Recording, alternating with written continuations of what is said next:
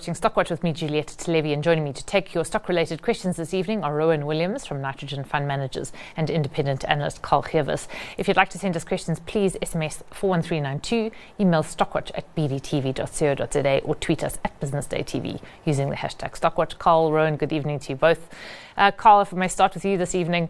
Not a bad day for the JSE overall today, although there were some rather gut-wrenching declines once again in PGM stocks. But the Rand had a horrible day. Any particular reason behind the fact that we are now back above 19 to the dollar? Yeah, I mean, it's difficult to say because we saw obviously the US economic data on the jobs side was an indication that potentially rates won't hike, or won't be, the Fed won't hike for the rest of the year. That's because the economy is coming under a bit of pressure, and then we saw also the wages, the rate of wage increase also being less inflationary. So the benefit there would have been for the Rand, because the dollar would probably weaken from that point of view. But I'm not too sure why the Rand weakened today, because also a bit of a risk on day. The US is closed today, so that might have played a role. So no specific reason that I'm aware of, unless the Lady R report caused a bit of not necessarily panic, but disbelief. Well, yes. I mean, and one would be it's understandable one's skepticism here. Rowan, I suppose to some extent there's a correlation. I don't know. I feel like there's an informal correlation between high levels of load shedding and Rand weakness or strength, but that might just be entirely unfounded view. But it's clear, if you see some of the company results today, South African corporates have a plethora of headwinds that they're up against, and the government doesn't make anything any easier for them. No, there has been, unfortunately, a bit of negative sort of news flow really in the last week. The sort of fiscal deficit significantly increased. It looks like the tax collections are finally going to be below forecast and undershoot.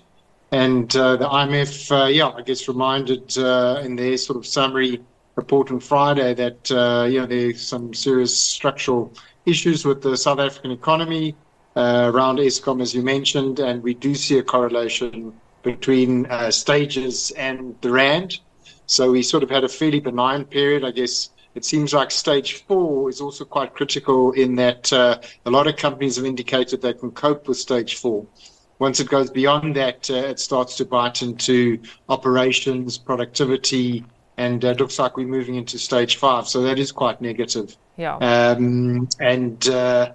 So there have been, I think that just sentiment. Maybe we had a low liquidity day today and it sold off. Yeah. So it felt a little bit overdone, but unfortunately, I think some of the positive news flow, is sort of reversing. Yeah. And we've seen mixed results from the South African companies. Some are coping well and actually benefiting potentially, and others are losers. So we're seeing winners and losers in this environment. Yeah, I mean, Bidvest, for example, coming out with, cracker results. Bidvest and Bidcorp, two unbelievable companies. But going on to questions, one of the reasons for the lower tax take that we are going to have is the plunge in commodity prices, which of course has eaten severely into mining companies' revenues and profits this year.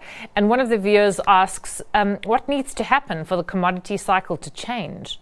Carl, any thoughts? Yeah, so I mean, I think it has been quite a beneficial environment for tax collection, and I think the impact of the low commodity prices will definitely have quite a negative impact on that side. And I mean, we've seen all the commodity companies reporting and coming under pressure on the cost side. Firstly, they're definitely feeling pressure on costs, but then also just on their commodity prices across the board, really. So for that to turn, you need growth ultimately. So I think in terms of the supply, it is generally, there hasn't been that much capex into mining expansion. So I think supply is probably, there's no huge, new mines coming online across, most commodities. But I think demand is where the question lies. So Yeah, and China and the US, obviously the big players there, and we've seen the US potentially slowing down, and I think a recession is still on the cards. China obviously is still growing, but at a slower rate. So I think those concerns are keeping the lid on commodity prices, and probably for the medium term at least. Rowan, I mean, we've been puzzling over whether or not China's in a fundamentally different place, to what it was 20 years ago. And I think the answer maybe is yes. So does that make a fundamental structural change to demand for commodities like iron ore, which is the key ingredient in steel, which was, used to build all those cities that are empty in China, for example? Yeah, I believe it does. So obviously, there's been a lot of talk about a commodity super cycle and when it may come to an end. But shifting demand patterns from China as a significant marginal consumer, as you mentioned, of a lot of core commodities, and it's sort of been slow coming, but it's sort of been progressive. It's also been somewhat interrupted by COVID, obviously, and that sort of created major discontinuities, and then there was a lot of optimism about the China reopening trade at the beginning of the year. That's long forgotten, and I think we are seeing a sort of secular slowdown and shift, and it has been happening for some years, but it's becoming more pronounced for the Chinese economy away from infrastructure-led to more consumer-led, with growth slowing. And we've seen some excesses in their property market, and that's, as you're pointing out, excess stock in the market, reduced demand, and people have also been disappointed by the stimulus that the Chinese government has injected so far. So I think it all adds up to, yes, declining demand. Okay, so what would need to change that? Would you need to get another country to come into the breach? I mean, and there was a lot of optimism, and I think there still is, about copper, the demand for copper being a green metal and there being very low supply. So talking to Carl's point about not much investment in supply. I mean, do you need to see a huge infrastructural boom in the US or India? And would that change the course of events? Carl, do you think that there are other countries that can step into the breach, or other factors that, if you're going to invest in commodities, you need to pay attention to? Yeah, I think one can be selective amongst the commodities. So, for example, iron ore, obviously steel is the big use of iron ore as a raw material, and steel is in infrastructure. So that's where the Chinese have been huge consumers of that, and obviously that consumption will still continue, but just the growth of it that's problematic, especially where their economy is in terms of transitioning towards more consumer driven. And where would growth come from besides China? India, you mentioned India and potential, but I think in our lifetime, the emergence of China has been sort of once in a lifetime event, if even that frequent. So I don't think we can expect another huge boom like that, like we saw from in the 2000s, from nothing to really huge.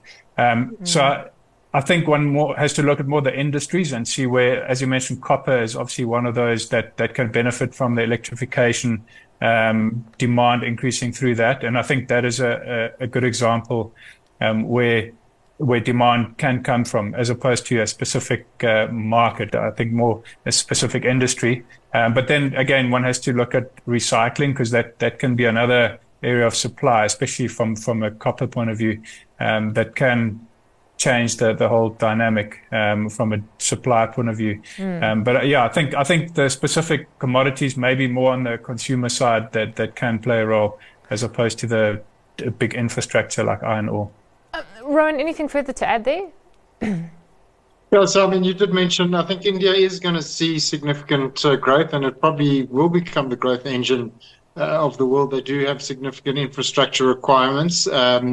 So there is potential there. Some of the other emerging markets, Africa included, but it's sort of a longer term story, as Carl was pointing out, not on the scale of the industrialization of China.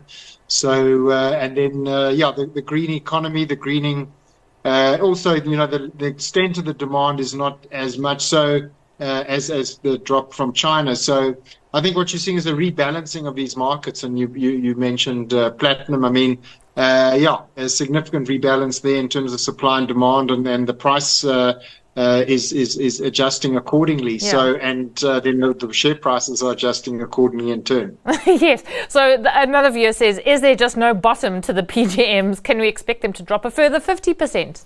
Do you think that's possible? Yeah. Well, I mean, anything's possible. It is. But, anything's possible. Yeah. Okay. Is that it's likely? difficult to predict the bottom. Yeah, unlikely, I think, but it's difficult to predict the bottom. I think the problem with the PGM basket, I think not necessarily a problem, but I think the big impact has been rhodium. That's a small portion in terms of volume, but it's actually, I mean, just where the price was and where it's come to, actually had quite a big impact on the basket price.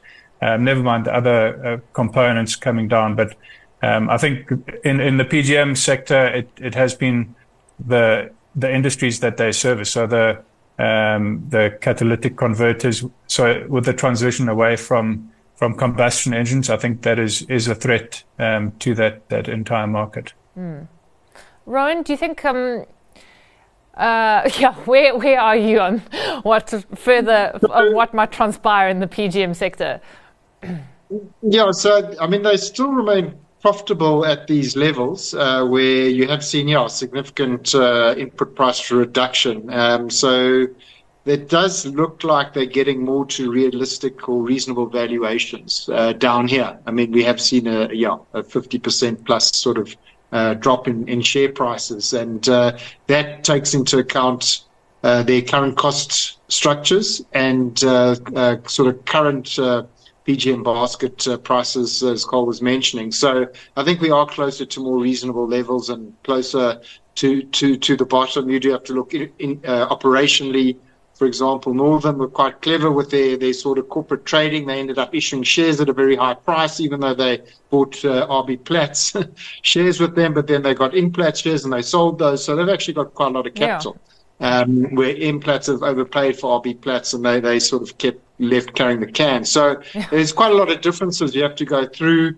And then there are some other commodities in some of the miners have got chrome in their basket, for example. That's becoming a bigger part of it. So you do have to look more closely, and I think some are better quality than others. Yeah. It's quite commodity-centric this evening. And another viewer sends us a question saying, geez, I've since sold off my single commodity counters. The title of his email was PGMs, and reinvested the pittance into BHP and Anglo American, but I'm still bullish on coal. So my question to the panel is, how do the oil and coal investment case differ to that of the PGM baskets?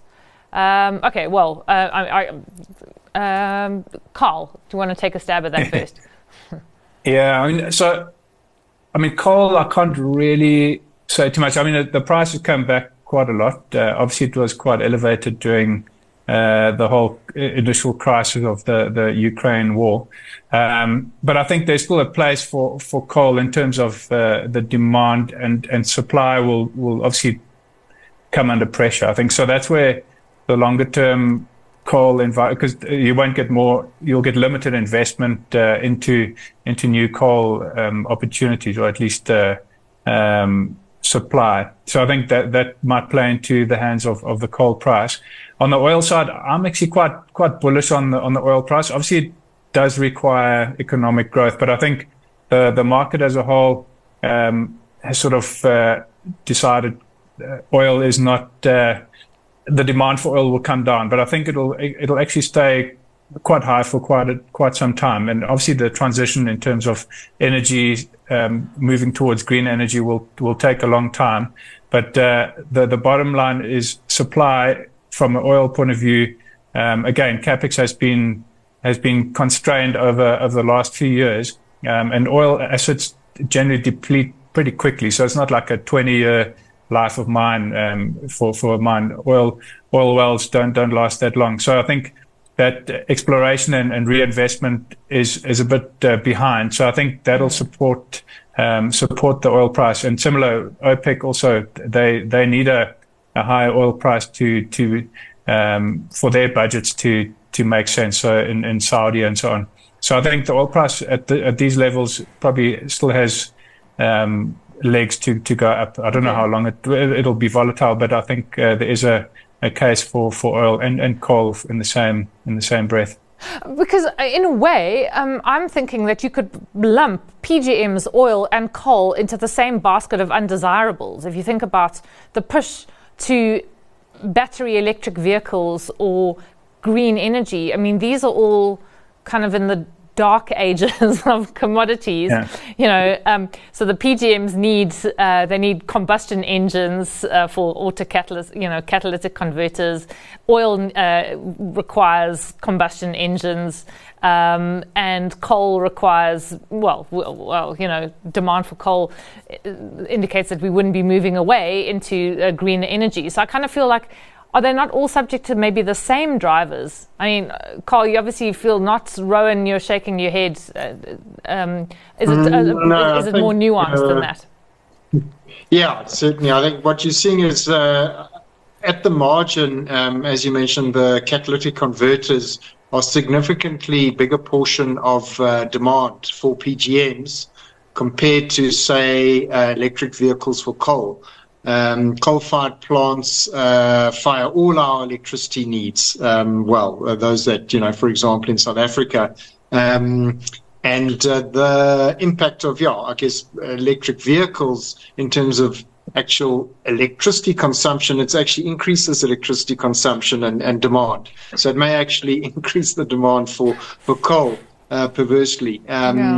So there are quite different demand dynamics, I think. And in terms of fossil fuels, coal and oil, the world is very much reliant on those, and there are innumerable reasons why we won't be able to move off those in the next 20 years. So I think there's been a lot of hype around fossil fuels, but they're here to stay. But as you say, it's a dirty word. So constrained supply, as people move to ESG and sort of funding gets tighter, with consistent demand or maybe increasing demand, certainly actually sounds like a bull case for fossil fuels, and we're quite bullish on coal in particular. Yeah, the great irony of our times, as it turns out. Okay, so getting away from commodities, there's a question from a viewer on Naspers and Prosus, and he says, can the panel please explain the Prosus and Naspers SENS issued earlier today in simple terms? What does this mean for me as a shareholder? Does the consolidation mean more shares are heading my way, or am I being overly optimistic? Carl, I wouldn't have thought so. Not more shares, right? Yeah, no, I think I haven't actually read the SENS, but I think it's just the reorganization of their structure, if I'm not mistaken. So, I don't know, maybe Rowan, you can add more flavor before I go in the wrong direction here. Yeah, I have to confess, it's the one SENS statement that I didn't read today. Rowan, is it just a confirmation of the consolidation? That's correct, yeah. Finalization announcement in respect of the corporate restructuring and reorganization. So what they're doing is they're eliminating the cross-shareholding between Naspers and Prosus. And in order to do that, they are firstly issuing a massive number of shares to dilute the cross-shareholdings.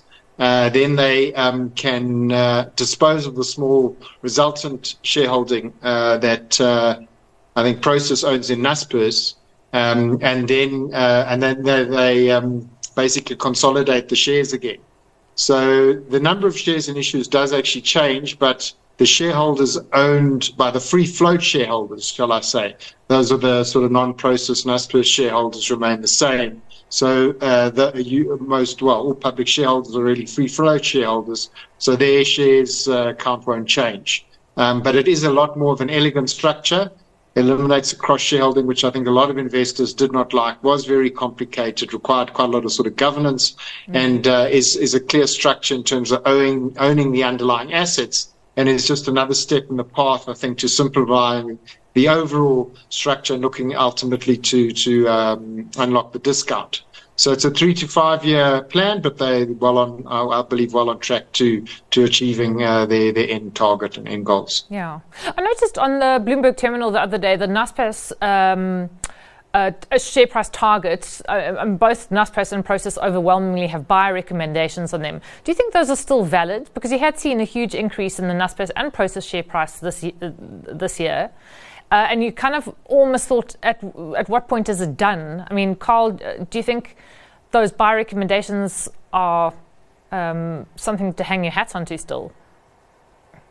Yeah, I think they've been buy recommendations for quite a number of years. Yes, in fact, all the way down. Okay, so all the way the Naspers and Prosus shares fell, there were still buy recommendations on the shares. Yeah, it's always a buy recommendation, just marginally above the share price.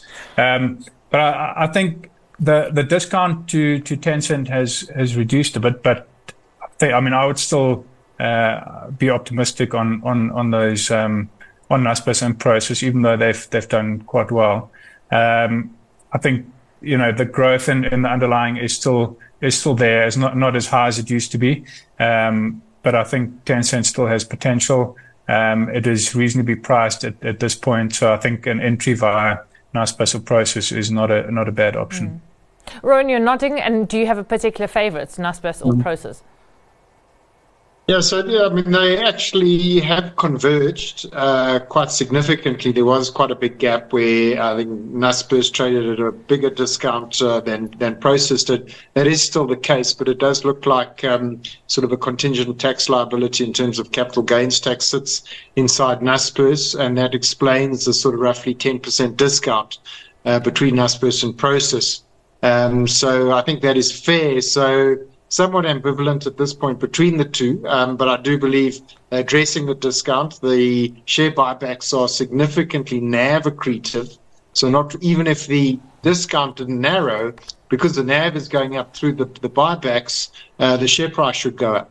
But there should be a double whammy in terms of NAV accretion plus discount narrowing, which should give you a good return over the next 5 years. Coupled with, I believe, I agree with Carl, the underlying assets are still decent, reasonably valued. So you get sort of reasonable assets or good assets at a discount with a plan to eliminate the discount. Okay.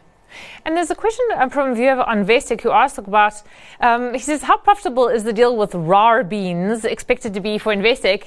So I just thought, have I missed this? I've Googled it, and I think it was sent from an iPhone, so it's Rathbones, which is the wealth manager in the UK. Carl, Investec has had a really stunning turnaround, actually, from the dark days when everyone wondered where on earth it was going. Do you think it's a good deal for them, and will it contribute significantly?